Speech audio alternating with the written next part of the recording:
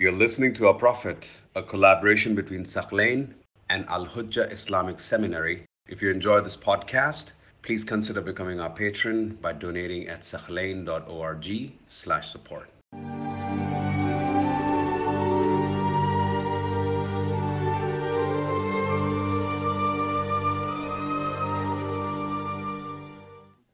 Previously, we were discussing some interesting aspects about the battle of the trench, also known as Al-Ahzab, the parties, or the Khandaq, which is the trench.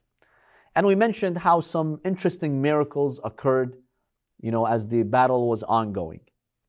Now let's continue and see what exactly happened and what events led to the actual battle. So, the huge Arab armies who had conspired to make a fatal attack on Medina, aided by some Jewish enemies of the Prophet, they came to the city of Medina and they just swarmed the city of Medina with their huge numbers. Then they reached the banks of the Khandaq, of the trench that the Muslims had dug. This surprised the enemies. They thought that this time it's going to be like the previous time they came for the Battle of Uhud. For the Battle of Uhud, the pagans of Mecca, they came to Medina by the foot of Mount Uhud, and that's where the battle happened, and that's where many Muslims got killed, including Hamza, the uncle of the Prophet ﷺ. Now, during the Battle of Uhud, their numbers were much less. Now they had united with so many other tribes to come and kill the Muslims. So they thought, if at the Battle of Uhud we almost won the war, they got very close to the Prophet. Between them and the Prophet were just basically 5 people. Imam Ali and a few other companions who stayed. All the other companions fled. If you remember, we talked about the Battle of Uhud in detail.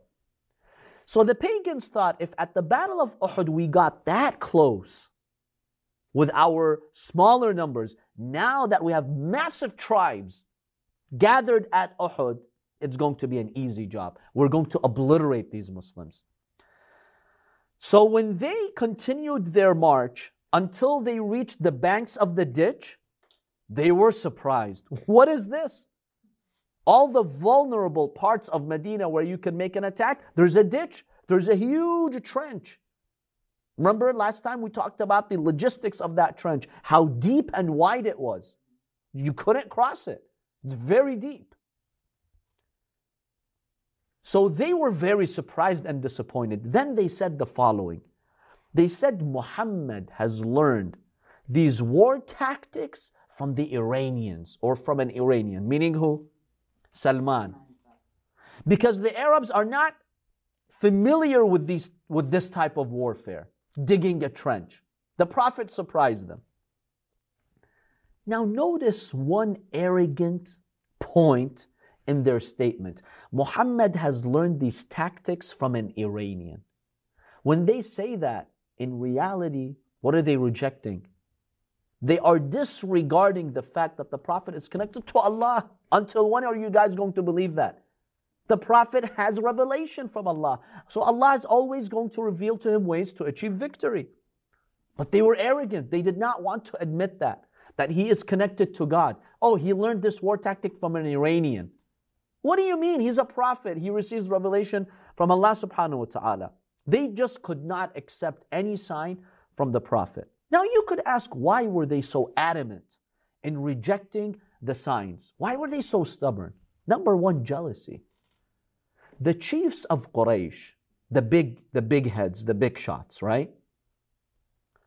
Like Abu Sufyan and these others, they were driven by jealousy.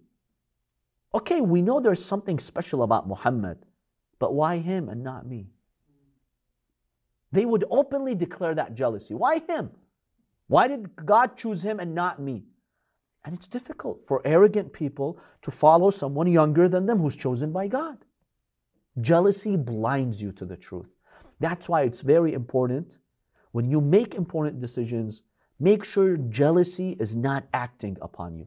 If you see the truth, accept it. Who cares where it's coming from whom it's coming from? It doesn't matter. Accept the truth.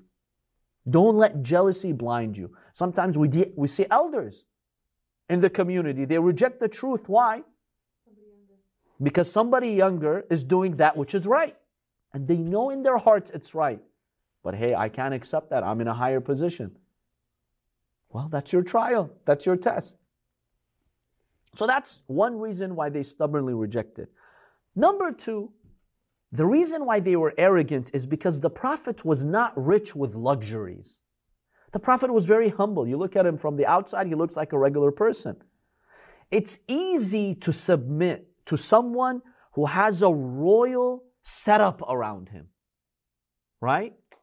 If there's a king sitting on a high throne with a huge golden crown, the average person can easily submit to him because you're just taken by that royalty, right?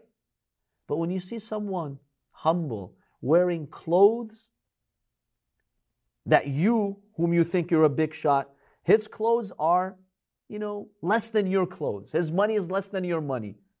It's hard to follow this person. And that's the test of this dunya. It's easy to follow a king. If Allah had made Prophet Muhammad a king, with all that power, with a throne, with a crown, believe me, these arrogant Arabs would have submitted to him overnight because he's a king and people just submit to kings. But they challenged the Prophet. They're like, well, if God has chosen you, how come you're not like a king? We don't see any royal treatment. But that's the trial. Sometimes Allah wants you to follow someone who's just so humble. Materialistically, doesn't have much. That's the real trial. So let's look at the number of soldiers from both sides. The army of the Arabs, they had more than 10,000 fighters. Now you can just imagine their swords on the other side of the trench, just, dazzling in your eyes. It's a scene. It's a scene that frightens you. When you see 1,000 swords shining in bright sunlight on the other side, it's a scary scene. Just imagine what the Muslims had to go through. So, to give you some specific numbers here, as Al-Maqrizi states, a historian by the name of Al-Maqrizi, he states this in his book Al-Imta'. He says Quraysh only, the people of Mecca, they had 4,000 soldiers. They had 300 horses and 1,500 camels. So they had a lot of resources with them.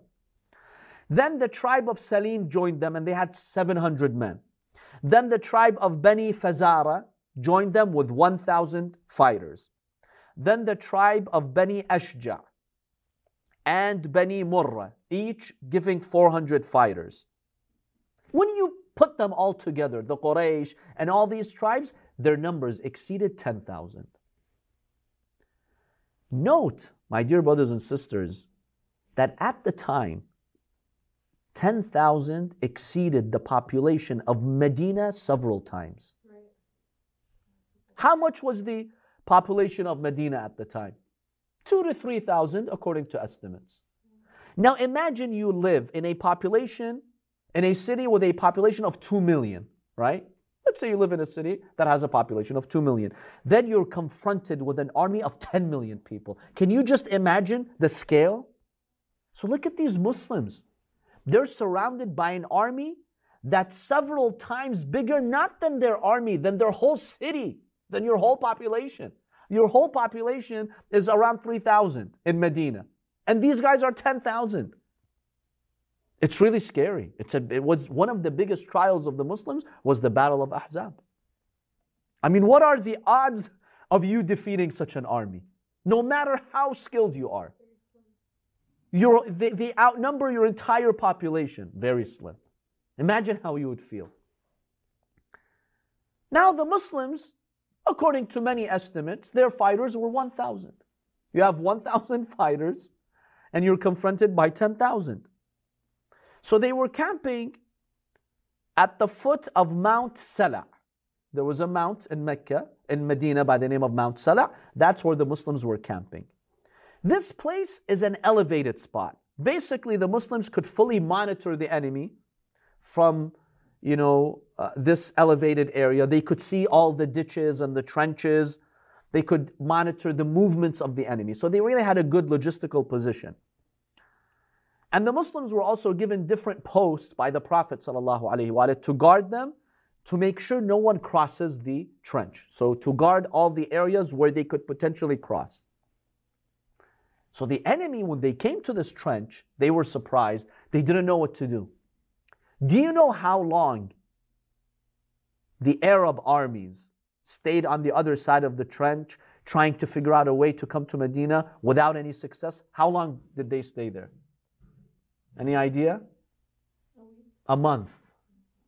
They camped on the other side of the big trench for a month, not knowing how to get inside the city of Medina.